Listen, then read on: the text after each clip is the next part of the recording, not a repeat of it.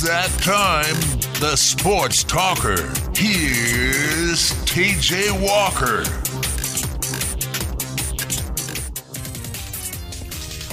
Hello, everybody. Happy Wednesday to you. Hump Day here on 1450, the Sports Buzz. Weather continues just to stay strong. I'm thrilled about it. I'm happy about it. As always, what I'm not as happy about, joined by Trevor Kelsey. Trevor, how you doing, friend? Oh, you're thrilled to hear my voice. I know. I really am.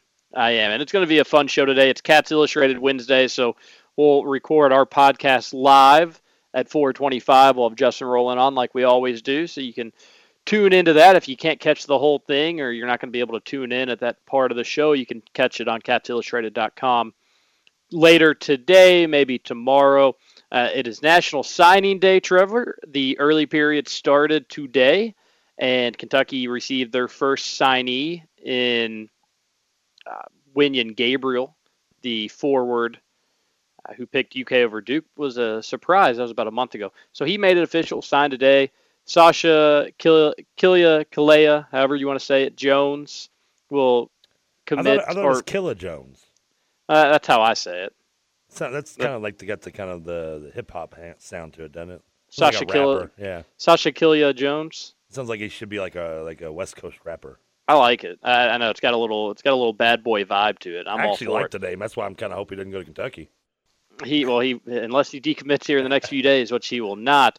He will sign on Saturday, and then will De'Aaron Fox sign with Kentucky tomorrow? He'll make his decision at 6 o'clock on ESPNU. It's going to be a busy next 3 days, not only here on the show, but also just in the sports world, Trevor. Today is going to be relatively calm. It's a big TV night for me, so I'm excited about that. Sports aside. But tomorrow, is it reality TV night? We got Survivor tonight, which I'm pretty excited about. Abe's pretty excited about it, too, as he was barking in the background. Reality, so Survivor tonight, and then also American Horror Story, which is a good show. Ooh. South Park is back tonight, Trevor. So a good TV night, not sports related. And then tomorrow you've got De'Aaron Fox's decision. It's college basketball eve. You're going to have some college football on Thursday night, the NFL game on Thursday night, and then Friday is just going to be awesome. Our college basketball preview show, and then Louisville plays, Kentucky plays. I'm going to get both TVs set up. IU plays. IU plays, North Carolina. All the good teams play, and it's going to be fun to watch that. And then Saturday, obviously, football back in the main frame, and Kentucky plays. It's going to be a doubleheader for you. This weekend's going to just be bonkers for UK fans. You've got the game. You got De'Aaron Fox Thursday night. You've got the basketball game on Friday night.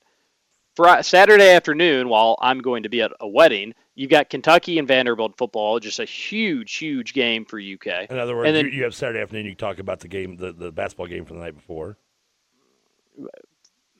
What do you mean? Because you don't want to watch Vanderbilt and Kentucky because you know that Kentucky's going to not show up and going to lose, and what little people are left on the Kentucky bandwagon of football fanhood have moved on. Well, what's with your negativity? Am I being negative? You are. I'm sorry, getting blown. I'm actually doing something. By a quarterbackless Georgia team kind of does that to you. I'm actually talking realistics here, and you just go in and lay down just some your negativity, and there's no place for it. I'm sorry. This is a positive area. This is a positive. If Kentucky could have the luxury of playing Louisville's dog poop schedule, Trevor, we wouldn't be talking about people jumping off a bandwagon. Oh. If UK could play the likes of Syracuse, Boston College, Wake Forest, we wouldn't be talking about this. I don't know. No, I do. I know. We wouldn't be. Don't worry about us. Worry about yourself. I couldn't you just say that 2 minutes ago, not to worry about us and worry about yourself? Do as I say, not as I See, this do. is what you did. See, and now we've derailed, and it's bad radio. I didn't mean to get you off the rail. Keep going. Get back on the rail. Again, you just throw stuff, hope that you make sense, although you know that generally you don't. Oh, man. 5 minutes in, it already pissed you off. Yeah, Trevor, because, again, I'm laying out the weekend, and you say, oh, people don't have to watch Kentucky, which, again, I don't even understand what you mean, because it's such a bad attempt at talking trash that I didn't even understand it. I understood it. This is all that matters. Sometimes I think you're the only person that understands anything that you do. And then I bet you don't even understand some things that you do half the time. I go in and out. All right. Anyways, I've made my point, and we're going to talk with Justin about the UK Vanderbilt game. My guess is it's close, and like I said, if it's close, I think Kentucky wins. Now, I don't think Kentucky loses a close game. Why? There's no real reason for it. I just don't think they lose a close game. I think if they haven't been in a close game in a while, and I think if they get back to one, I think they're going to be able to pull it out, especially against a team like Vanderbilt that doesn't have all that much talent. Now, if it's not a close game, Kentucky, I don't think is going to blow out Vanderbilt. I don't see that scenario happening. Now, I could see Vanderbilt blowing out Kentucky. The wheels just fall off, turnovers. Vandy's offense is never going to come to life, but if UK gives them a short field after short field after short field, they're going to cash in a few times. So if it's a blowout, I do think Vanderbilt wins. Close game, I think UK wins. We'll talk with Justin more about that later in the show. Shortly after the UK Vanderbilt game, trying to get back on track, Kentucky's going to play another basketball game. And they'll take on Albany on Friday night, NJIT on Saturday night. And those will be good games for Kentucky because those teams are, I think, predicted to win their conference. They're not good teams by any stretch of the imagination, but I think they are teams that are predicted to win their conference and make the NCAA tournament. So it'll be a good test. And in the New Jersey Institute of Technology game, that was the team that beat Michigan last year, Trevor, if you remember. I do. And that was when they weren't in a conference. I think at that time they were the only team not in a conference in college basketball. And now they are in a conference. I think maybe in the Horizon League. I don't know exactly what conference they ended up in. But that will be the interesting game for me because they do have some talent. They beat Michigan last year. And then that'll be it'll be 24 hours after playing Albany. So we'll see how Kentucky's legs are. Again, you don't worry about it too much at the beginning of the year. They should be fresh. They should be ready to go. But there was some huffing and puffing in some of these exhibitions in that blue-white game. So we'll see how Kentucky's players can hold up playing back-to-back games. And then shortly after that, quick turnaround, they'll head to Chicago to take on Duke on Tuesday. I wish we could just fast forward and get to that game. But there will be plenty of basketball before then. Louisville, big weekend for them as well. They get back to action on the court, first game of the season on Friday night. At the same time as Kentucky, they'll play Samford without a T, and then on Saturday they'll host Virginia, for their senior day. So big sports weekend here in the Bluegrass. So Kentucky Trevor, plays 3 games in 5 days in basketball. They do, which that's really jumping right into the college basketball season. At first, I didn't think that was a great idea to do that. But it is the beginning of the year. They should be okay. And you probably want to try to get as much rust off as possible before heading into that Duke game, even if that means cramming games in. So they should go in that Duke game kind of having an understanding of how they want to play, what works for the most part. Now, you won't really truly know what works until you face a good opponent, and that will be Duke. But they'll have an idea of some of the John Calipari, I think this is smart for him. He'll have a better idea of some of the things that work, players that play well together. Maybe they press, maybe they don't. I don't think they do. So we'll see. Captain Arctic texted in the show and asked if I'm watching Manhattan, a great show on WGN. I know of Manhattan, but I've never watched it. I don't know of Manhattan. I don't know what that is. So I'm not watching. It's a show based on not the city, but the project of the atomic bomb, the Manhattan Project. Oh, that actually does sound pretty good. It's supposed to be kind of like a Mad Men verse kind of show where it's obviously based in the time period. But when the previews I've seen, it looks like it's kind of shot the same way. I don't know, the picture looks the same. It kind of got that grainy kind of look to it. Yeah, the best way to I can't put my finger. It's one of those things I can know it if I see it, but I can't describe it. And it's got that kind of look. I only see it because I watch reruns of How I Met Your Mother on WGN on occasion, and they show commercials for Manhattan every commercial break. And I told you I would like to get into that. I told you that I was watching The Man in the High Castle yesterday, right? That's right. Yeah, the one where the Nazis won World War II and whatever. Nazis in Japan. Yeah. Okay, so it's streaming on Amazon, and that's kind of the way that things are going, Trevor. They're streaming on Amazon. They're streaming on Netflix. They're this and that. It's great because hopefully they eventually eliminate the cable companies. I think I'm dreaming there, but hopefully they eventually do. Does Amazon do it like Hulu? I'm going to rephrase that. I've never actually watched a Hulu production show, but like Netflix does, where the whole season comes out at one time. Well, that's what I was getting at. It's not like that, or at least this is the exception to other Amazon original series or whatever. I like how Netflix does it, where when you're watching House of Cards, it's just all right there, and you can theoretically and literally, for me, go through it in a weekend. Which then you say, oh man, now I don't have House of Cards for another year, but it makes that weekend unforgettable. You can pace yourself if you need be. I mean, you can say you can, and that I like that Netflix gives you the option. Yeah. Now I can't pace myself because it's such a good show that I literally just take one weekend and I watch a ton of House of Cards and I get it over with. I do the same thing, but I do like that you have the option. I agree with you there. But this was interesting to me, and I'd love if somebody's listening and maybe that know this. So the man in the High Castle, it's really good. Maybe I could read up on it too. That'd make things easier. Well, you watched another episode last night, then I assume. I did, and it's supposedly based on a novel, which maybe I'll read that book too if I get the chance. It is. When I Googled it yesterday, that's the first thing that came up was the novel. Okay, so I'm going to watch an episode. Well, I was talking with a friend that has also watched it, and I said, how many episodes did you get to? And he said, well, there's only 2, so I just watched the first 2. I watched 2 yesterday. I got Hannah on board with it. I think she likes it, which is exciting for me. And I was thinking today or later tonight, maybe I'll watch number 3, maybe number 4. Who knows? But friend tells me that there's just 2 episodes. That doesn't make sense. I thought there was a whole season out. So I go and look. The first episode, Trevor, came out January 15th, 2015. So the 15 days into this new year. Mm. Second episode came out October 24th, 2015. What? How does that happen? I'm assuming maybe. I mean, I guess Amazon's kind of trying to catch. I mean, they're trailing. I mean, in terms of, I guess you would say, streaming networks and original programming. I mean, how often do you sit around or you're talking to your friends and you talk about streaming programming shows and you bring up Amazon Plus? I mean, you'll say you'll hear Netflix brought up often, probably 9 out of 10 times. Maybe a Hulu Plus will come up. Even Crackle, which had the popular show with Jerry Seinfeld on it, Coffee with Driving and Comedians and Coffee or whatever. I've never really watched it, but it's supposed to be a funny show. I like Jerry Seinfeld, so maybe I'd enjoy it sometime.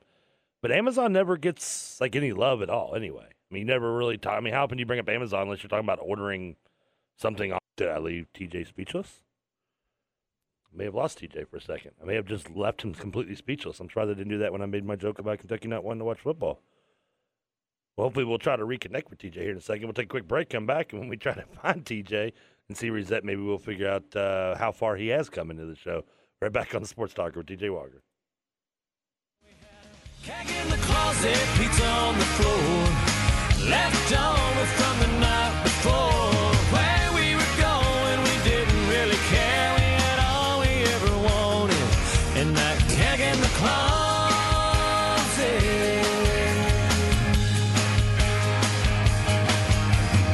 This old guitar taught me how to score, right there on the Lambda Kai porch. Mary Ann taught me a little more about wanting what you can't have. Sweatshirts and flag.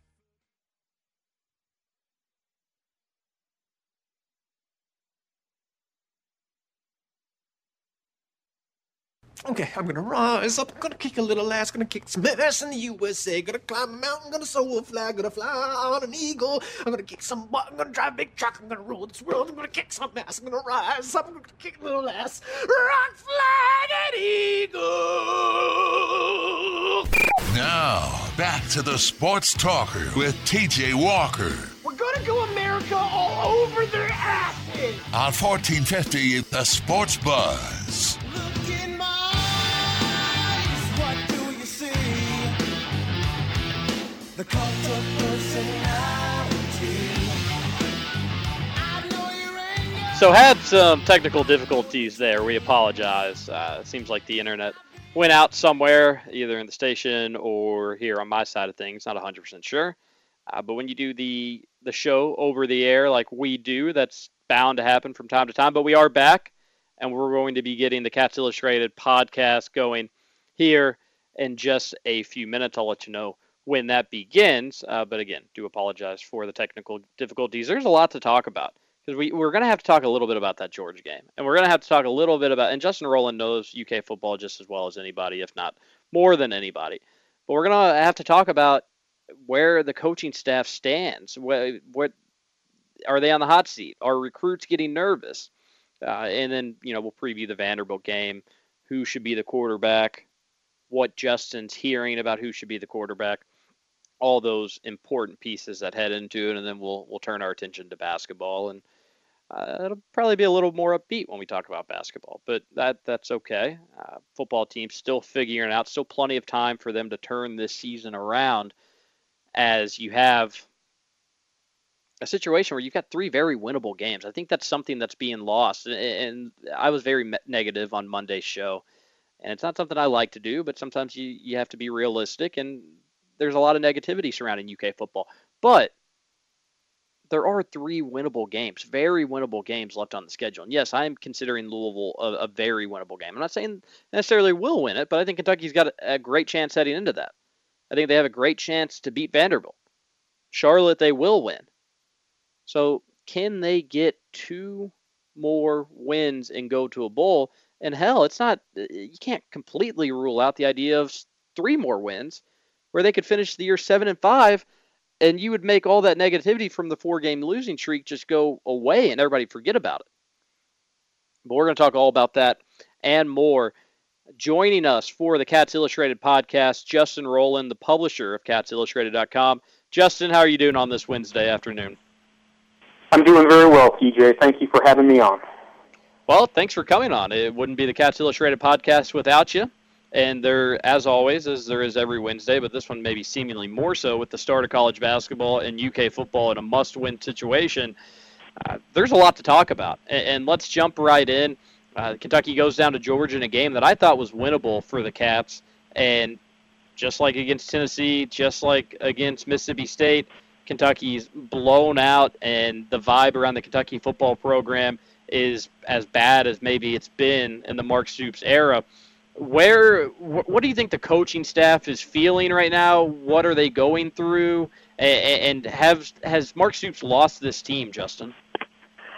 That's an interesting question. I think we're going to find out on that last question. We're going to find out over the next 3 weeks. And, we might find out as soon as pretty early in the Vanderbilt game, because the energy, the effort, not just energy and effort, but focus is going to show what kind of preparation the team has put in and has had this week. You can't fake, a week of not focusing, a week of dissent and division. You can't fake that. Mark Stoops admitted earlier this week that, not everybody was on the same page. And for a coach to admit that, kudos to him for being honest enough to do that. We want people to be honest, and then we criticize coaches for their honesty. I think he should be commended for his honesty. But for a coach to say that, it must not be a little thing. So they're not going to be able to fake what's happening all week in practice against Vanderbilt. Either they're going to come out and they're going to look like the team that they were for the first 6 games of the season, which is pretty good, or they're going to be the team of the last 3 weeks. And if that's the case, then Mark Stoops, he's not going to have a hot seat, but he's going to have a lot of doubters. Yeah, and there already are some doubters. And Justin, I'll be completely honest with you. On Monday's show, that was the first time I've said and questioned the idea. I'm not 100% sure if Mark Stoops is not the right guy for this Kentucky job. Because if he's not the right guy for this Kentucky job, then I have no idea who is, or if there even is somebody, if there is the right person for the Kentucky job. But it was the first time that I doubted potential success for Mark Stoops at UK, because the team just seems, they don't seem like they've improved since week 1, and they're getting, it seems like, wrong play calling in very important situations. And like you mentioned, some of the personnel, some of the players aren't on the same page. All those things shouldn't be happening this late in the season, Justin. Yeah, I don't want to be too dismissive of anybody that would disagree with that, but I mean we've got to be honest. Anybody that says they're sure that he's the right guy for the job, I think is projecting a lot more than they're thinking. Because the only way a person could say that is, I mean, I would have to ask the person, well, what are you basing that on? I mean, how did Mark Stoops recover from this kind of situation in his last coaching job? Oh, this is totally new. There's nothing to go. Nobody knows how they're going to recover from the last 3 weeks. The only precedent that we have for the last 3 weeks was how last season's back half went down, and that wasn't great. They did rebound a little bit for the Louisville game, but here's my point. I still think that they could do a lot worse than Stoops, and I still think that he has a window of opportunity to seize momentum again, rebound, and get this right. But it's not a guarantee. It's not the sure bet that a lot of people thought that it was. And it's not unfair to say that. He's been treated very fairly by the media, and he deserves that because he's carried himself so well and respectably. But he hasn't faced a lot of the hard questions that you would expect a coach to who hasn't had a winning season through 3 years. And I'm not saying he should have, but he really has been spared a lot of the overbearing media pressure that everybody faces these days. So he's going to see some of that now, and I think it's totally fair. So what happens if Kentucky goes down to Vanderbilt and things haven't changed? They have a similar effort as they had against Georgia, Tennessee, and Mississippi State, and they get I don't think it's completely out of the realm of possibility that they do get blown out by Vanderbilt. What happens if that's the case? How would that change your thinking? Yeah, well, I don't want to over-dramatize this or go too much into hyperbole here, because the last two games are such that I could still see them getting to 6-6. Even if they lost to Vanderbilt and it were ugly, I could still see them beating Charlotte, not playing well and beating Charlotte, and I don't think they're ever going to struggle for motivation against Louisville. And last year, I didn't expect them to play that kind of game against Louisville. It's at home, so 4-6 does not necessarily translate into missing a bowl game. Let's establish that up front, but it does seem like it would be coming apart at the seams. If he's admitting that after the last week, what's it going to be like the following week? And I can tell you that there have been some problems. The staff believes that it has been overblown. I don't think they're thrilled with the way that their struggles have been depicted in the media. And from what I've heard, and I can't tell you, who or how or what exactly has been said, but from what I've heard, I think there's a perception that maybe people haven't really appreciated how much more talented, how much better Kentucky's last three opponents have been when they're playing well. And I think that that's the feeling. The hope is within the football offices that the last three opponents are a far step down from the last three. And that's absolutely true. And Georgia certainly had a lot going on. I don't think their offense was all that great, but that still is a good defense. That's on the road in Athens. That's still a tough game to win. I would have thought Kentucky would keep it a little bit more competitive. And here's another thing, and I want your opinion on this, is you look at that Mississippi State game, you look at the Tennessee game, you look at that Georgia game. Kentucky's in all those games at halftime or just moments before halftime, and they played very tough in those first quarters and for the duration of those second quarters. I just don't get really what's falling apart right before half or in the locker room at halftime where they come out in the third quarter and they are just completely flat. Yeah, that's a great question, TJ, and your answer is as good as mine. What I would sort of postulate is that think about what Kentucky playing well looks like over the course of the season. Kentucky playing well against South Carolina means 24-7 Kentucky leads in the second quarter, on the road in Williams-Brice Stadium. Kentucky playing well against Missouri means that Kentucky, puts up points, looks good against a solid Missouri defense, and beats Missouri, kind of going away. Kentucky playing good against Mississippi State looks like best-case scenario, it's close at halftime. Kentucky playing well against Tennessee, I don't know if they did play well, but Kentucky playing their best that they did in that game against Tennessee they're getting really outplayed and fortunate to be as close as it was. And I think that really speaks to you just don't have as much margin for error against Mississippi State, against Tennessee, as you do against the teams they played early in the season. It's not that simple because Florida's obviously proven to be a quality loss if you look at the whole thing. And Auburn, they didn't play bad. Auburn's got good potential. But against the quarterbacks that they played recently, they don't have the same kind of margin for error that they did. So what Kentucky's A game looks like, you don't build a lead against those teams or as you did earlier in the season. I mean, do you think that that's fair? Do you think, how much of it would you attribute to the quarterbacks that they faced? Not Georgia so much, but the quarterbacks they faced really just being a lot of the difference. Well, certainly with Tennessee and Mississippi State, those are the two best quarterbacks in the SEC, or at least in my opinion, they're probably the two best quarterbacks in the SEC. And they make a young secondary pay for their mistakes, and they did that. And also, when you're not going to get a push on the defensive line and you're going to let those quarterbacks get comfortable, they're going to kill you. And that's exactly what Dobbs and Dak Prescott did. They killed Kentucky's defense. And with Georgia, that was the kind of the thing that surprised me. But I don't think Kentucky's defense played all that horrible against Georgia. Now, Kentucky made some mistakes. They gave some short fields. We could agree or disagree on that 4th and 2 call that got Georgia the ball at midfield. I thought that was one of Kentucky's defense's better performance in a while. Just the offense was absolutely nowhere to be found, and there you have it, a blowout, 3-27 or whatever the final score ended up being. So again, you're right. That's a really good point, Justin. Against quarterbacks that maybe aren't as talented as Joshua Dobbs or Dak Prescott, and you can maybe throw Sean White. He certainly was comfortable in that game in Commonwealth Stadium. Kentucky plays much better, and Vanderbilt, I know they're getting a quarterback back from injury. We don't really know exactly who's going to be their starting quarterback. That being said, I would expect, and it should be, a much closer game. Who's going to be Kentucky's quarterback heading into Nashville? Yeah, I don't know. A lot of people think it's going to be Patrick Towles. I don't really have an opinion on it myself. I mean, do you have I can break this down a little bit more, and I will after I get your opinion. Who do you think should be Kentucky's quarterback this week? Because I'm interested in your answer to that. Well, Justin, hosting a radio show, I've got to come up with opinions. If not, it would be a pretty boring show. What I have said and what I believe is that I think Patrick Towles should get the start in Nashville, but I have been, and I genuinely do believe this, give him at tops 2 series, and if he doesn't look sharp, if he's not picking up first downs in those 2 series, you make the switch immediately. And yes, you bring in a true freshman on the road in the SEC against a top 20 defense.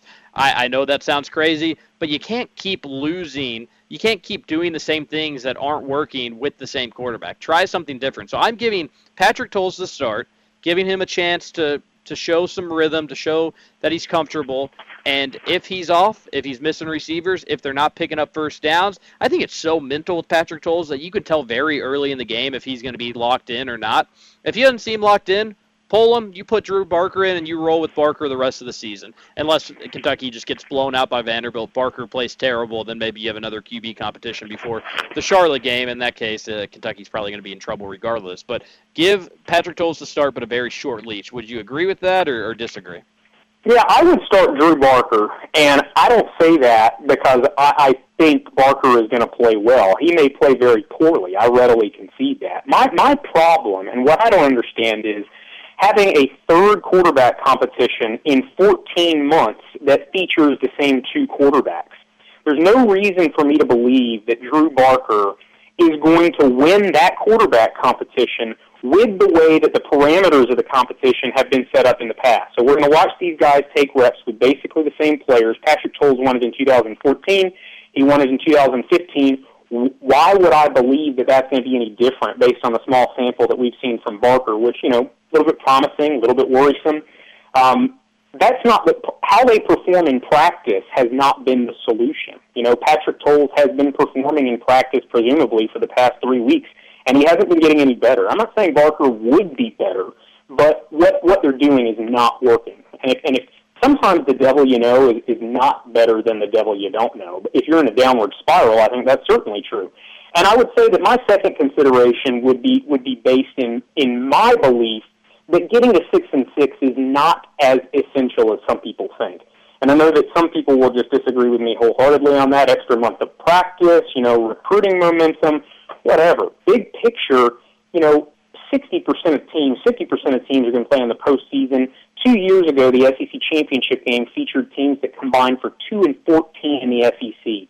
Progress is not necessarily linear. Kentucky could go 5-7 this year and 9-3 next year, or they could go 6-6 this year and slip to under 500. I think if a quarterback has had as much time as Patrick Towles has had, it's not going to work long term. So try something else. I agree with your point about a bowl doesn't dictate progress. But I will say that because if Kentucky does finish 6-6, even if they finish the year 7-5, they're going to a bowl that probably some people haven't heard of. It wouldn't be the most luxurious bowl out there. That being said, though, UK fans just need that. Don't you think, Justin? They just need to see Kentucky back in a bowl. They need to be able to say, all right, we had a winning season or a 500 season. They need to be interested in college football into late December when the bowl games are going on, because it's been a while. And you had Rich Brooks have one of the nation's longest bowl streaks. I think it was probably top 10 in the nation going, 5 straight bowl games? Only 10 other teams, again, I'd have to look up that fact, but it's somewhere around that. Only 10 other teams went to 5 straight bowl games. Kentucky needs to be back in that bowl picture. So while I agree with you, it's not going to, big picture-wise, if UK finishes 5-7, it's not the end of the world. But they just need to feel good about their team heading into December, and that hasn't happened in a very long time. Well, I agree with you in principle. My issue would be, I would say that Mark Stoops needs that. Mark Stoops needs that to renew enthusiasm for his tenure at Kentucky. I think Stoops has done a lot to bring fans back in the seats. He's done a lot to make the program more attractive. He's had a lot of money put into the program. He's made the uniforms look better, the field look better. He's put a lot of fancy bells and whistles on the program. What the fans need is for the program to really start getting it right. And if that means, going 6-6 because you beat a Vanderbilt team that averages 14 points a game, and then you limp past Charlotte and then lose to Louisville and then lose a bowl game, similar to how they played against Pitt a few years back, then I don't really know that does a whole lot for the program. I don't see a lot of evidence for long-term coach, kicking it up to the next level because they limped into the TaxSlayer.com bowl. What the fan base needs is to know that Mark Stoops, that their coach, whoever his name is, their coach is capable of bringing about a bounce back. After last year, they didn't bounce back. Can their coach right now bring this team back from the dead? And that's what they need to see. It's not so much of the bowl game for me as it is about a coach taking decisive action and proving that he's in control of that locker room. We've got a question from one of our longtime listeners, Captain Arctic, who wants to know, in your opinion, has Patrick Towles hit his peak as a quarterback? Which, if he has, that's a scary thought. Yeah, that's a great question, and I'll give a little bit of a nuanced answer. I don't think he has hit his peak as a quarterback. That's not my issue. I think he's done a lot of things better. I think he checks down better. He keeps his head up when there's pressure better. I think his footwork in the pocket is better. I think he's played better for longer periods of time within games. I think he's been asked to do too much. I don't think it's fair. It's not fair at all that I'm calling for Barker. My issue is not that I think Barker is better than Towles. It's that Towles isn't doing, he's proven that he's not able to elevate the team above and beyond what it's playing all around him. He's not a transcendent figure. I know that Barker is, but I think Towles has improved. He just hasn't improved enough. And there's nothing that would lead me to believe that he would improve enough over the next year to get Kentucky football to the next level. That's really what you're looking for at Kentucky. You've got to have a quarterback that's going to narrow that significant talent gap with all the rest of the SEC. Now, would you agree with that? Kentucky, maybe more than almost any other team in the SEC, besides Vanderbilt, needs a quarterback that's going to be really good.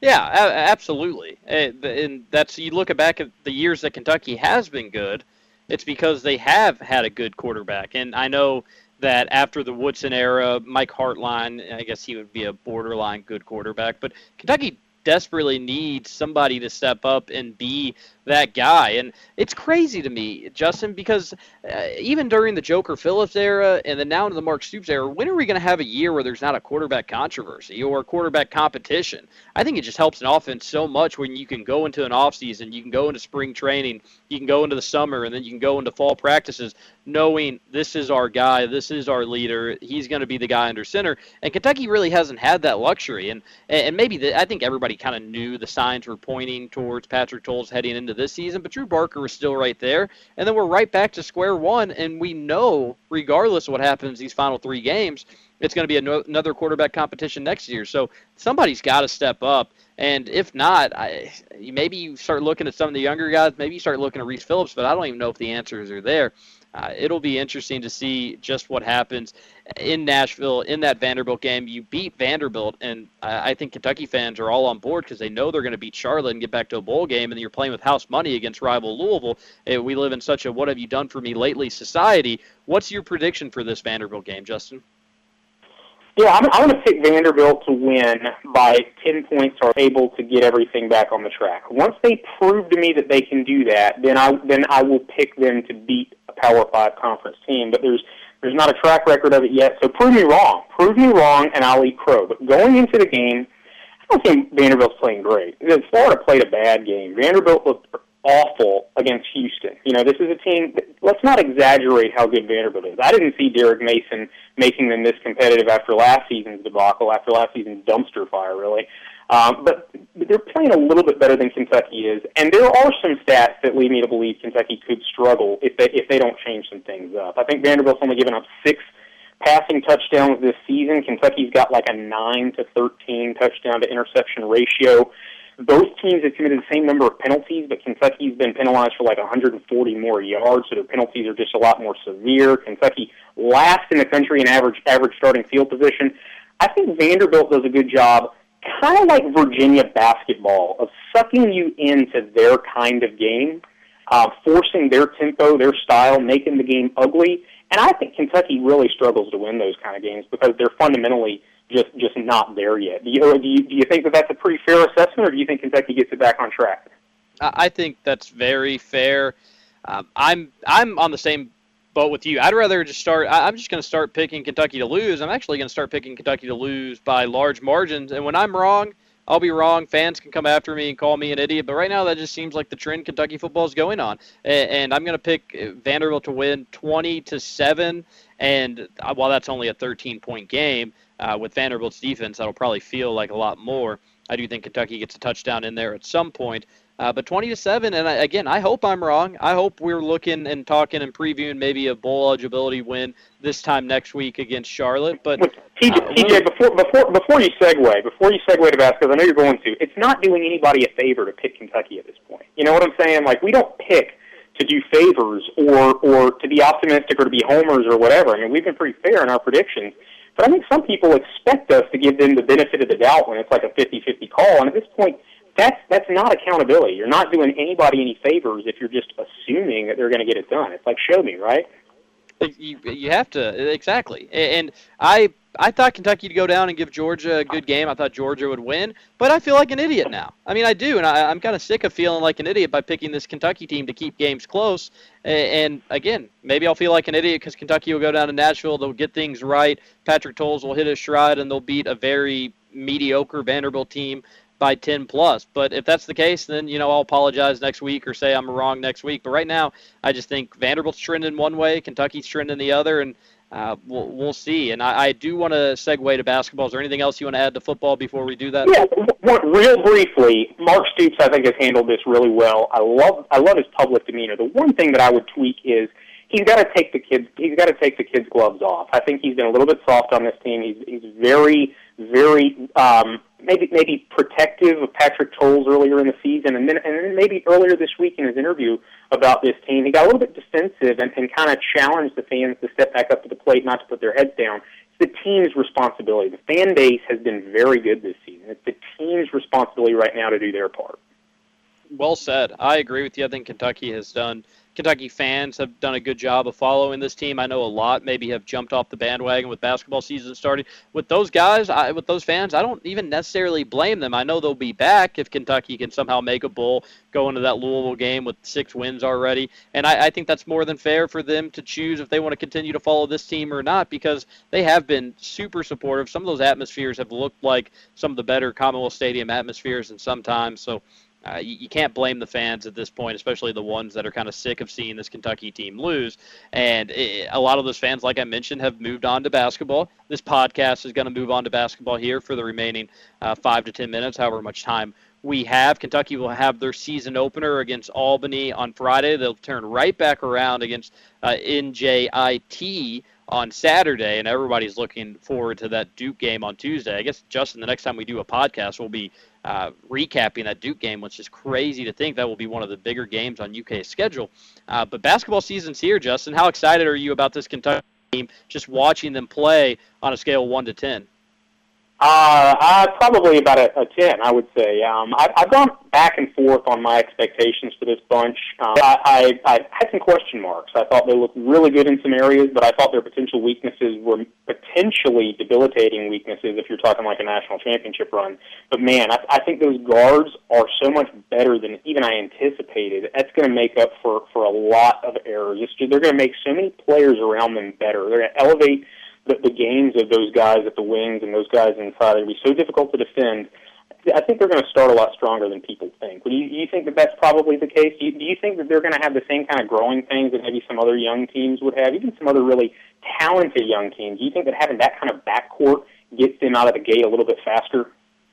I think they're going to struggle some games, or I should say, they're going to struggle some stretches of games. I would be surprised if they just had a stinker 40-minute performance at any point this season, maybe on the road in January or February when they get bored. But I would be surprised if they just had a complete stinker of a game for 40 minutes because, I do think they have some. I think their experience is huge here. Tyler Ulis is just a proven winner. He's not going to allow a Kentucky team to get blown out or get behind too much. And then Marcus Lee has played in some major games throughout his career. So there is some experience to add with a bunch of these young guys. But, yeah, like you said, the backcourt and the ability to score and even going towards the front court with Scalabissiere, they're just going to be able to come back in any game, even if they start slow, even if things go bad for a 4 to 8 minute stretch. They're going to be able to score so well that a 8-point lead could be evaporated in a matter of minutes or seconds with this team, with how good they're going to be able to score. So I agree. It's not going to be like the 2011 Final Four team that took their lumps early on in the year. It's certainly not going to be like the NIT year, not even close to that. And not even like the 2014 team that went on to go to the national title game but lost a lot of games. I think this is going to be a team that is going to be ranked in the top 5 or 10 throughout the entire season. They're not going to be undefeated. They're not going to go 38-0, but they're going to be a team that's going to be competitive every game, and they're going to win a lot more than they're going to lose. And all that starts on Friday night. You're right, and I think even beyond the offense-defense, I certainly agree on the offense, and I agree on the defense. The defense is largely an unknown. Don't know how it's going to be compared to some of Calipari's, better defensive teams. But I think even beyond just scoring a lot, this team they're going to value the basketball. They're going to understand game situations, and they're going to know how long their possession should last. They're just going to know who's the hot hand. It seems like they're going to have a better sense for the game and maybe a better basketball IQ, just because it seems like Ulis and Murray are just the kind of guys that are just in such control out there. They're going to be efficient. They're going to be smart. They're going to score a lot, but they're going to be really smart players. And I think that that's going to affect offense, defense, and just kind of the general course these games take. And I'll do the segue, if you don't mind, to De'Aaron Fox, the basketball player that's going to be making a decision on Thursday. And, TJ, you're the expert here. Here's my question. We've got him. This isn't your ranking. This is Rivals.com's ranking, our network. You didn't do it.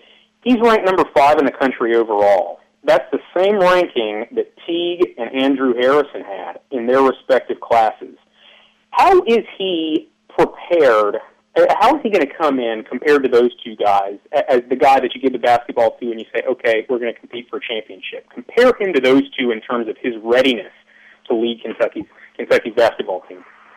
Same ranking as Andrew Harrison. They're both from Texas. I wonder if some UK fans are going to get superstitious that De'Aaron Fox may take some time to reach his peak, although I think Andrew Harrison is incredibly underrated as a UK player, but he certainly caught a lot of scrutiny. De'Aaron Fox is going to be different than both those guys, where I think he's going to be more college ready from day one. And the interesting thing about Fox, I think Teague was also a really good Kentucky point guard that people didn't really look at that much because he was on a team with Anthony Davis, Michael Kidd-Gilchrist, and a ton of other stars. But Fox is going to be able to come in, and I do expect Tyler Ulis to leave after this year. So I think De'Aaron Fox will be the point guard on next year's team. Marcus Teague was really talented. He did a lot of things. He was athletic. But Kentucky had to tell him, hey, we don't need you to score. We've got scorers. We just need you to facilitate and play good defense. With De'Aaron Fox, Calipari's just going to give him the green light. He's going to be on a Brandon Knight diet where he's going to be able to score. He's going to be able to do whatever he wants. He's going to pass. He's a good passer. He's a really smart player. And you're going to see Fox have a freshman year, maybe similar to the numbers maybe won't be as similar, but it's going to be as similar to Brandon Knight and John Wall, where he's the leader of the team. Everything goes through him, and he'll probably lead the team in points. I think De'Aaron Fox is going to have a great, if he picks Kentucky, which I imagine that will be the case. If he doesn't pick UK, I would be shocked. But if he picks Kentucky and ends up picking UK, I think he's set up for a huge freshman season where much more successful than Marcus Teague, who, again, I thought did a lot of really good things, and Andrew Harrison, who, again, also did a lot of great things. So Fox will be in that conversation with John Wall, Brandon Knight, and then I think Jamal Murray is going to have a huge year as well, so maybe in that conversation too, but we'll wait and see exactly what Jamal Murray does. Yeah, so it's a great discussion. You know, there are a lot of lessons in Teague and Harrison, completely different players than Fox, it appears, but they prove that you don't have to start strong. And they both proved that, you know, over the course of the season, part of growing, part of becoming a championship caliber point guard, if you have that elite talent, is learning to accept your limitations and a reduced role, maybe less than you want to do, less than you think that you can do.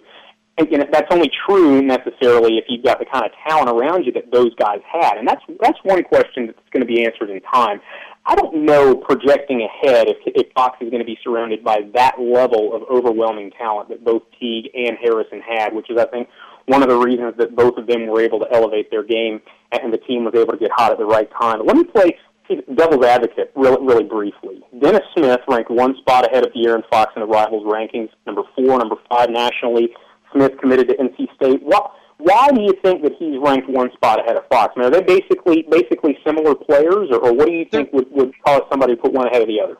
They're really not all that similar players, and Eric Bossi does a great job. I genuinely, not just because they employ me, Justin, but I genuinely think Rivals rankings are more spot on than any other site in terms of the top 150. But I do think De'Aaron Fox probably shouldn't be the number 1 player in the Rivals 150, but he should be ahead of Dennis Smith. And maybe I would put De'Aaron Fox at number 3 or number 4, and we'll see as the season goes on. Dennis Smith, unfortunately, does have that injury, so he will be out his senior year, and I don't know if he'll even be able to play in some of those All-Star games.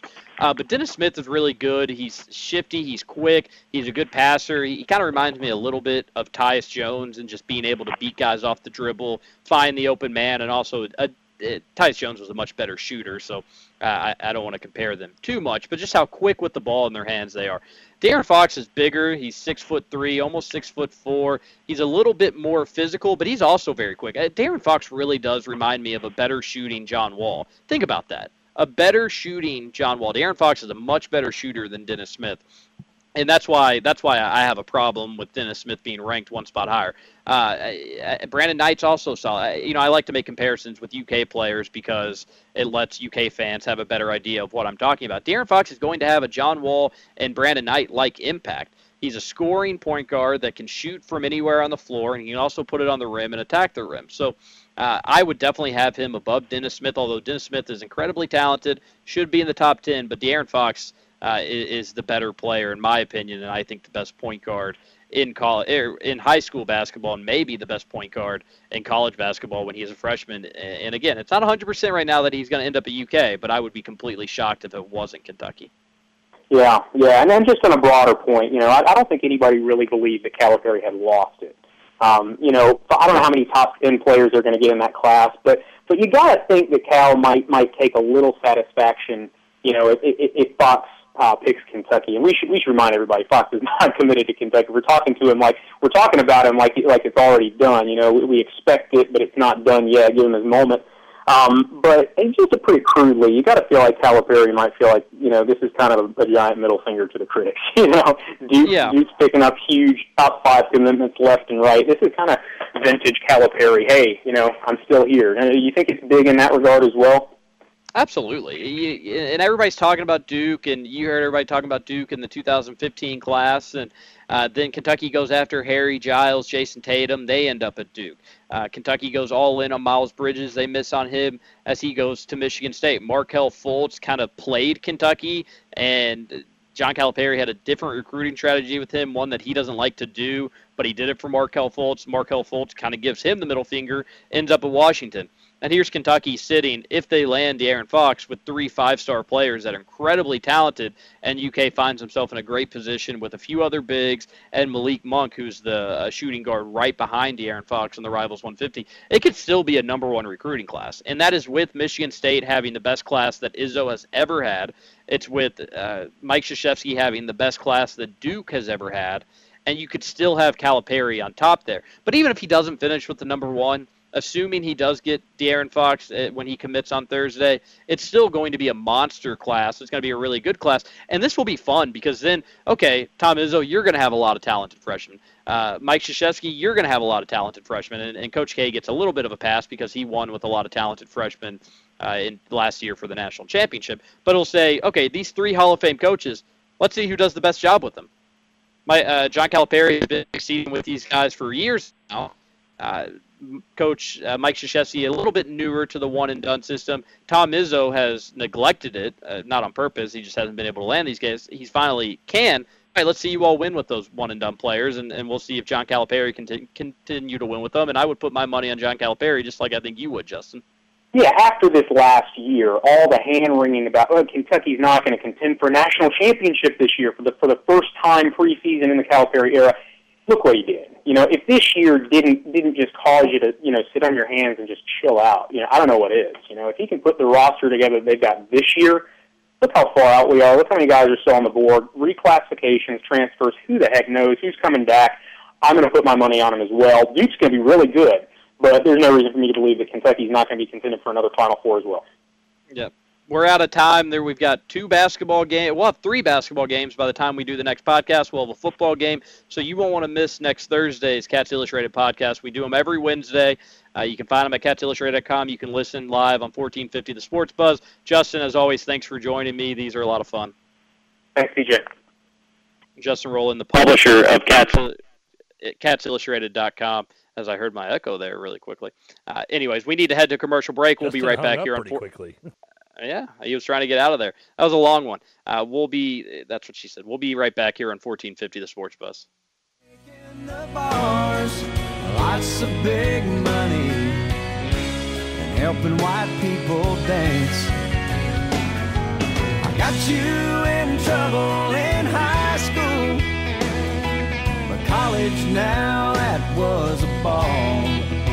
You had some of the best times never remember with me. Alcohol.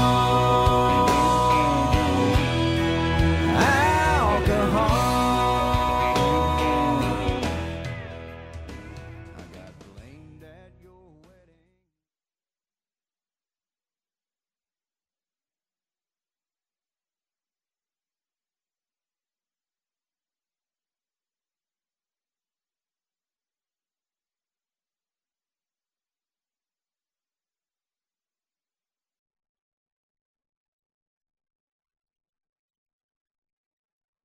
The Sports Talker. This is my rifle, this is my gun, this is for fighting, this is for fun. Here's TJ Walker.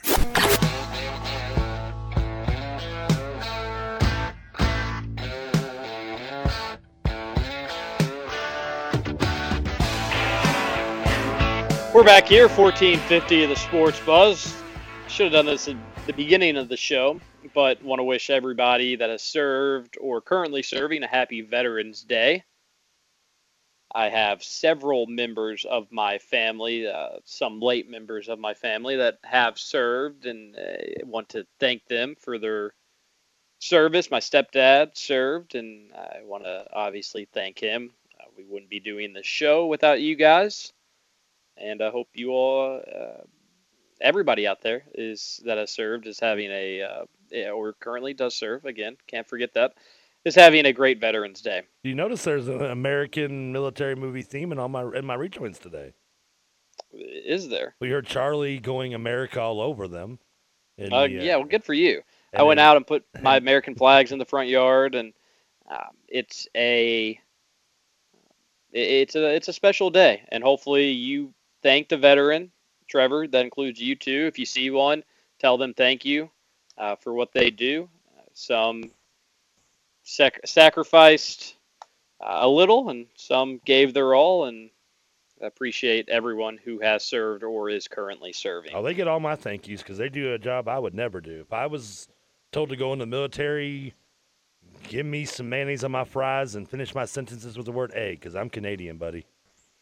I'm not doing. I'm sorry. I'm just telling you. You're gonna waste your taxpayers' money training me because I'll be like, it'll be worse than when you saw Andy Dick and Pauly Shore and in the Army now, and I'm probably going to get slaughtered within 5 minutes because I can't run away and I have no aim.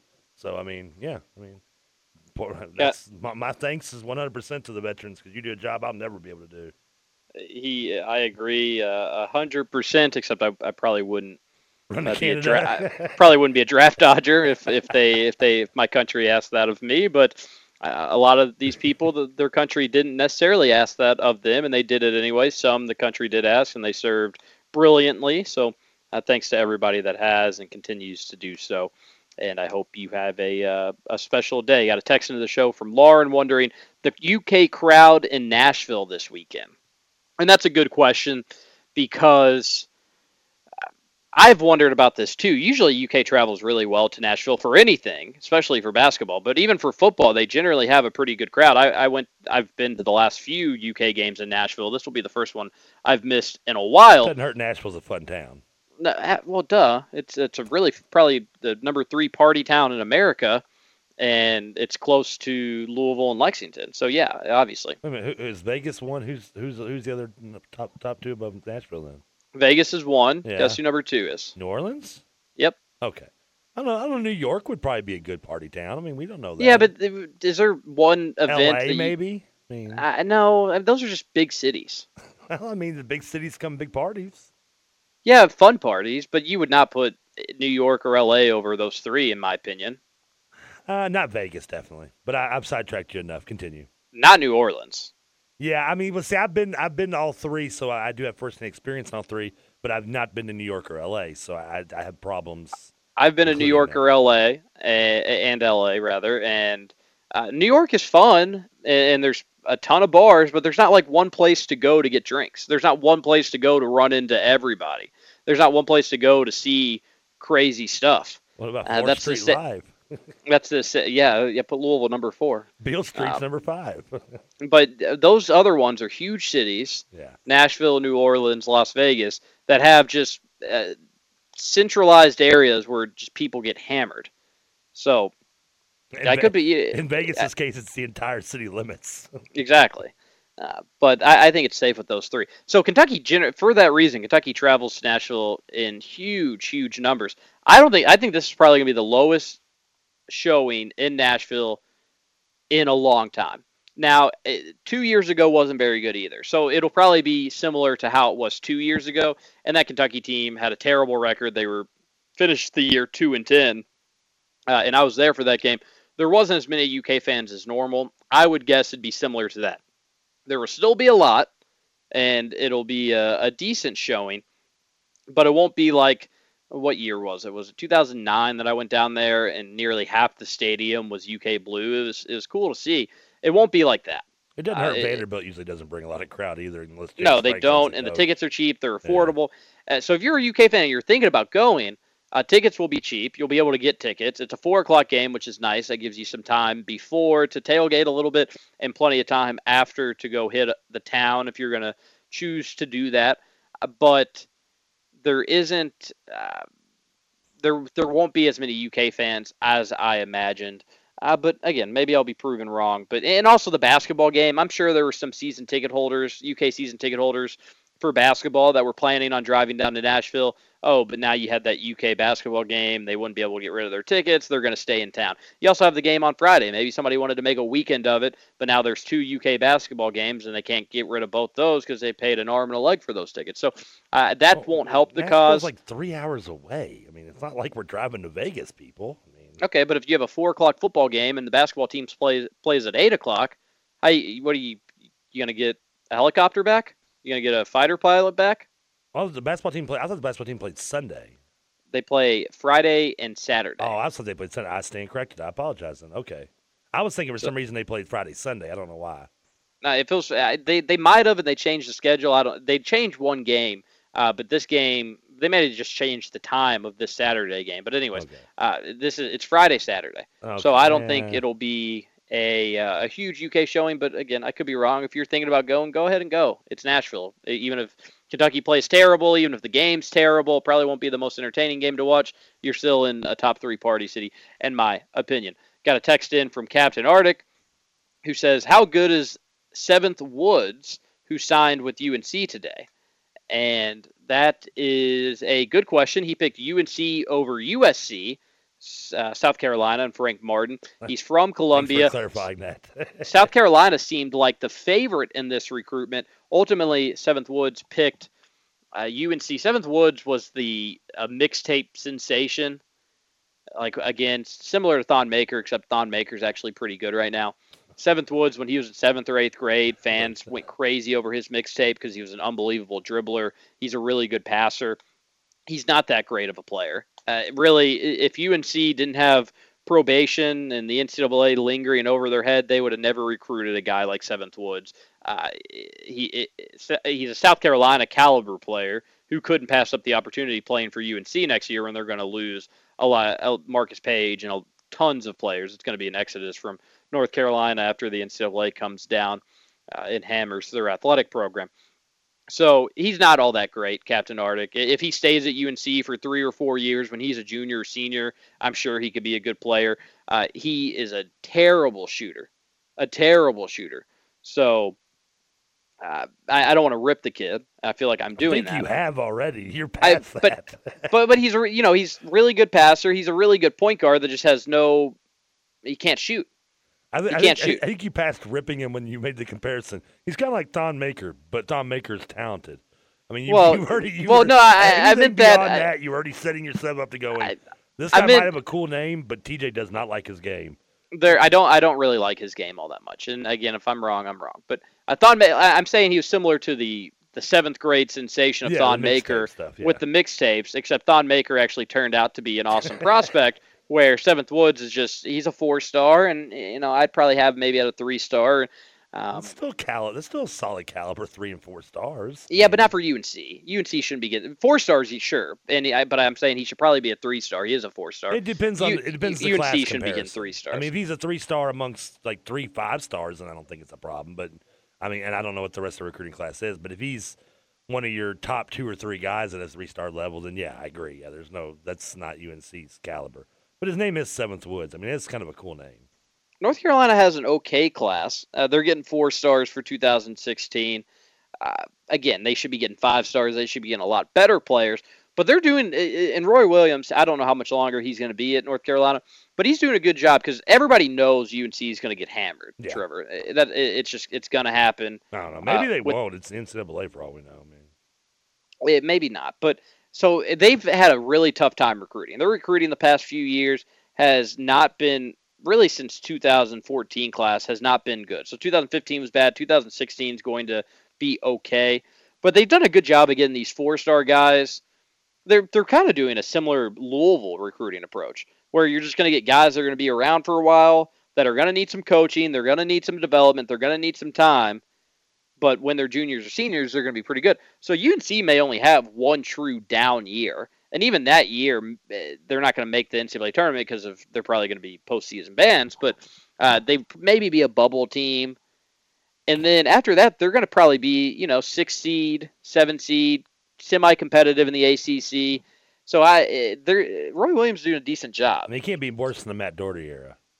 No, it won't be that bad. I mean, didn't that team go like 6-25? Now, if they lose scholarships, we'll have to reevaluate this whole thing. But they're doing an okay job of making sure they're going to stay semi-relevant when the NCAA eventually does come down. I feel like the NCAA is like a boogeyman in this scenario where you don't know what they're going to do, when they're going to do it. I'm the boogeyman. How bad it's going to be, but it'll be interesting to see how it plays out. So again, De'Aaron Fox's decision tomorrow for Kentucky. I wouldn't expect any other fall signees for the Cats, but time will tell. Okay, what else do we have to do, Trevor, while we're still on the show today? What else do we need to get to? Well, back before we were rudely interrupted, we were discussing a little television, and I did learn over the commercial break, and I know you've learned it now since, so other than the your new favorite show on Amazon, does come out officially on November 20th. Yeah, okay. I looked that up as well, and I'm talking about Man on the High Castle and the Man on High Castle, the Man in the High Castle. And Not on it. I will He's say in the this, High Castle. the guy that wrote that book, who he did pass away in 1982, hasn't written a novel or released a novel since 1977. He's got a pretty good resume that you may not realize. He wrote his book, We Can Remember It for You Wholesale in 1966. You may know it better as the movie Total Recall. He wrote The Minority Report in 1956 as a short story, which we all know is a movie that came out in 2002. And one of my favorites, Do Droids Dream of Electric Sheep? Never heard of the 1968 novel by Philip Dick, but I do know the movie by Ridley Scott, Blade Runner, in 1982, which is a pretty damn cool movie as well. So the guy's got a pretty good resume. And I mean, I'm sure there's other, maybe he also did Adjustment Bureau, which I remember that movie. I never saw it, but was based on his 1954 novel as well. So a little maybe underrated in terms of what he's produced. That's a great resume. Yeah, I mean, a lot of these books all came out in the 50s, and all were made into movies in like after the 90s, or in some cases 2000s, including Paycheck by John Woo. Well, if you haven't watched it, it's certainly a show to check out. Something else basketball related today, Trevor. It seems like today was the day that everybody released their bracketologies, every different website. I thought they got released after the tournament was over. No. Well, that's the bracket itself. No, wait, what do you mean? I mean, as soon as Duke won the championship, didn't they have bracketology out the next day? I thought you meant after conference tournaments. And that's the actual bracket. No. Yeah, people have been doing this for a while, but this is their official preseason one. You know who's there, you know who's not there. You can look forward to this, and you can look forward to the that. others were unofficial. Is that what you're saying? Well, this is their official preseason one. The other ones were just they did it after the season, just for you had no idea who was going to stay, who was going to go, the transfers, this and that. But this is their official preseason predictions. Okay. Of how they think the season's going to go. Everyone I've seen, whether it be ESPN, CBS Sports, Fox Sports, maybe Sports Illustrated, I forget how many I've run across today, all of them have Kentucky as a 1 seed, which is good. Our boy Shelby Mass, who comes on the show and talks brackets with us, he had Kentucky a 1 seed out west. If Kentucky's going to be a 1 seed, they're going to be a 1 seed in the South region playing in Freedom Hall. There's no way that they're going to be a 1 seed and they're going to ship them out west. But it depends what good of a season they have, or somebody would Duke not maybe get the South. I think regardless they're going to have Kentucky, because when you talk Duke and UNC when they're going to be 1 seeds, and the regional sites are, I don't have them in front of me. I'm assuming there's somebody there. They're Chicago. They're Louisville, and then out west, off the top of my head, I can't think of it. Maybe L.A. I mean, Duke, I could see going to Chicago if they're instead of obviously Louisville, but. Well, so the thing is, with the closest one for Duke and UNC being Louisville, it's still it's Philadelphia and Anaheim. So Anaheim, Chicago, Louisville, Philadelphia are the regional sites. With Duke and UNC possibly being 1 seeds, and UNC probably more so than Duke. Louisville is still, 8 hours away, 7 hours away? From Duke, yeah. So they're not going to feel the need to put them closest to home. They could still put them in Philadelphia, which is more ACC territory. They can put them in Chicago, where they have a big alumni base, because every school has a big alumni base in Chicago. Chicago makes sense to me with Duke. I don't think they'd ship them out west to Anaheim. No. But I don't think they'll feel the need, okay, we're going to send you to the closest one, which is Louisville. Go there. If Kentucky's a 1 seed, they'll be in Louisville. You get to number 1 in the West if you're either A, probably an overrated West Coast team, or B, the bottom of the East Coast barrel in terms of the best of the best. Like Gonzaga could maybe be the number 1 out west. Yeah, that's what I'm saying. You're either, and you're not tricking me to that one, because I liked Gonzaga last year and you hated them. But I do agree. Yeah, Gonzaga didn't need to be a 1 seed. That's the type of what you get out in the West. So everybody's got Kentucky as a number 1 seed from what I can see, and I agree with that for the most part. Now, everybody has Louisville in the tournament except for one, and I couldn't remember. I think it might have been, I think it was Sports Illustrated's bracketology. Didn't have Louisville in the in the bracket at all. And Louisville's a strange team because our boy Shelby Mass at CBS Sports and USA Today, USA Today, not CBS, excuse me. They had Louisville 4 seed. ESPN has them as a 10 seed. Yeah. CBS might have been the one that excluded them altogether, and which is strange to me. So they're kind of all over the place. What would be your prediction, preseason prediction, Trevor? Obviously, this can change for Louisville. What seed they will end up with? I'm hoping that the one who left them out is assuming they're going to be on probation in some way, whether it be self-imposed or NCAA imposed. Because I can't imagine even with a Louisville team that is maybe down and with a lot of question marks, not making this tournament. I can't fathom that whatsoever. You want me to give me an exact, or can I give like a range? You can do whatever you want. Okay, thank you. I appreciate it. Look at that. It's like I'm in college again. I get the freedom to do whatever I want. I say anywhere, but I'll give you a range, and I'll say, 6 to 10 probably. I think 6 maybe being. Now, obviously, the highest could be maybe a 4 if you get hot at the right time. But realistically, I think best case scenario, this team is a 6. More than likely, maybe a 7-10. I think I'd rather be 7-10 than 8 or 9. I'll say that much, obviously. Obviously, anybody would rather be 7 or 10 or 8 and 9. Well, I think 6 would probably be the ceiling, maybe 5, but my guess would be if 6. they were to get hot in the ACC tournament and get to the finals of the ACC tournament, or even maybe win. I don't know. Winning would obviously put them even higher. If they were to get to the finals of the ACC tournament in a nice fashion, with what'd probably be a 20-win season on their resume, regardless. I could see them going, depending on the perception of the ACC at that point in time, which should be pretty high. Yeah, I think maybe a 4 would be a nice, if losing an ACC. If they won the ACC title, if they were able to do that and get hot and win the ACC tournament, they could go as high as a 3. But that would be, that was, again, that's obviously at that point in time, the perception of the ACC, which will probably be good. But, we saw UConn go to a 3 seed the year they won the title, and they were. Maybe this is bad news, but the good news is their out of conference schedule is terrible. Now they're going to lose at Michigan State and they'll lose at Kentucky, but really there's no other games there that should be losses. Now, do they slip and lose one? Probably. Pitino generally does that, so maybe they lose one that they shouldn't lose. They got a couple of games like North Florida. They should head into conference play with no more than 3 losses, in my opinion. And then in conference play, I think they're going to lose on the road. I think they'll take care of business against most teams at home. And, they'll finish the regular season with, 9 losses, 10 losses, somewhere in that ballpark? I figure between 8 and 11. So, yeah. and that would be good enough for anywhere from a 6 to 8 seed, all things considered. Oh, you're you're one of the Big 5 conferences, and if you've only got anywhere between 8 and 11 losses, likely you're somewhere between 21 and 23 wins.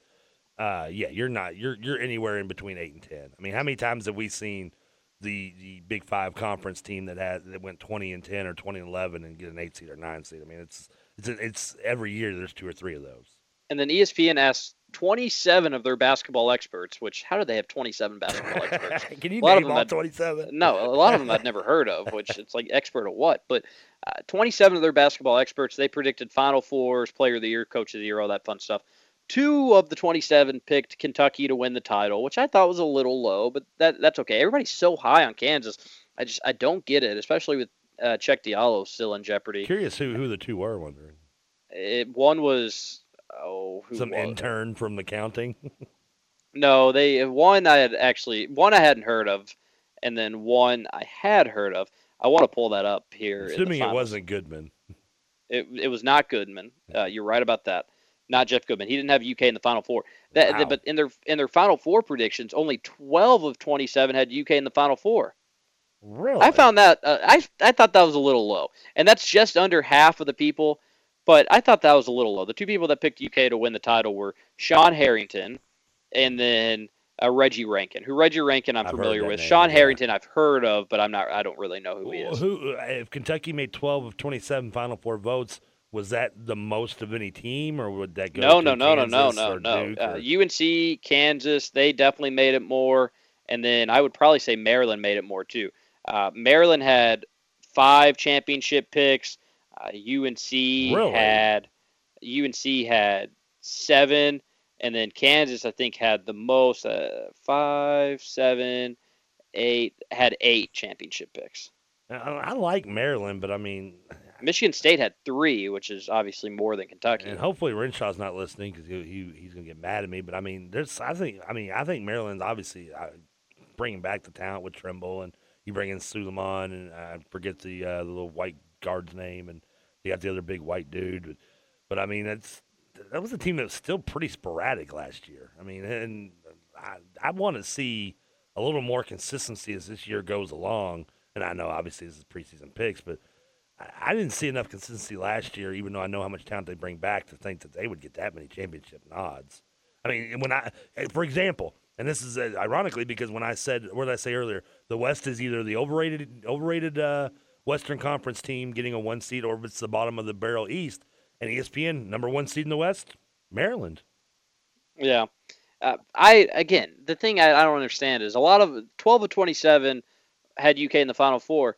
If Kentucky gets in that regional, the Louisville regional, which I think they will, even if they're a 2 seed, I think they're going to. They've got Kentucky and Duke 1 and 2 in the ESPN bracket, by the way. In a lot of brackets, they do have Kentucky and Duke in the same region, which would be crazy. But if Kentucky and Duke are playing, or if Kentucky and anybody, if Kentucky's in the Louisville regional, you have 2 games to get to the Final Four playing basically a home game. Oh, yeah. Come on, Kentucky's going to get to the Final Four if that's the case. Now, if they're not in the Louisville Regional, who knows? But they're going to be in the Louisville Regional, and they will be in a Final Four. So I couldn't believe that only 12 of 27 had them in there. But I guess we'll find out, and we'll do our preview show on Friday, and it'll be a good time. We got plenty to talk about tomorrow. So join us tomorrow, 1450, the Sports Buzz. We'll see you then. Take a Georgia boy, show him how Kentucky do. Oak Caprice classics, paint Kentucky blue. They say don't forget 2-7, be hitting 2. Some call it bluegrass, some call it purple. I'ma call it home, take a shot of Tron. Lay back in the lap and take 2 to the dome. Ride from the Ville to BG in my zone. Let me hear you say, high time, sitting